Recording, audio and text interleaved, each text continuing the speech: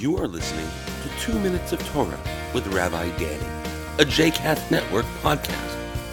For more information about Rabbi Danny, please visit rabbidanny.com.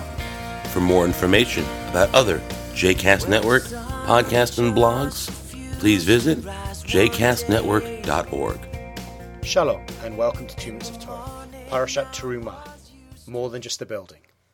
As a rabbi working in a synagogue, I have the opportunity to go into the sanctuary pretty much whenever I want. And whenever I go into the sanctuary, I'm struck by the beauty of that space, with glass windows looking out over the gardens, with the beautiful ark, the Aron HaKodesh, where our Torahs are kept. It's a lovely space to be in. But the truth is that the space only really comes alive for me when it is filled with people. When the community sit together and join together in prayer and song, then that place becomes more than just a building, and that room really is transformed into a sanctuary.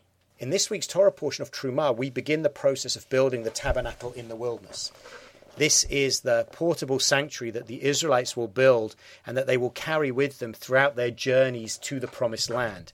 It is the most sacred space within the Israelite camp, and it is therefore not surprising that God goes into immense details about what to build and how to build it.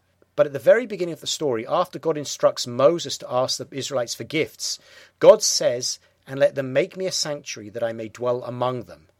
Exactly as I show you the pattern of the tabernacle and the pattern of all its furnishings, so shall you make it." In those two verses, God gives the sanctuary two names. On the one hand, it is referred to as a mikdash. God says, "Va'asuli mikdash v'shochanti b'tocham."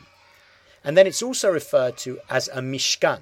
The name Mikdash comes from the Hebrew root kodesh, or holy, or set apart in some way. And the word Mishkan comes from the word Shekhinah, or God's presence dwelling in that space. It's interesting to think that the building with these two names perhaps has two aims.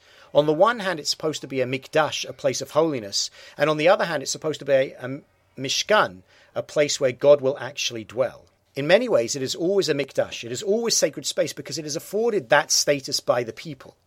But it is only when the people come together in prayer and in song, bringing God's presence down, that it truly becomes a mishkan.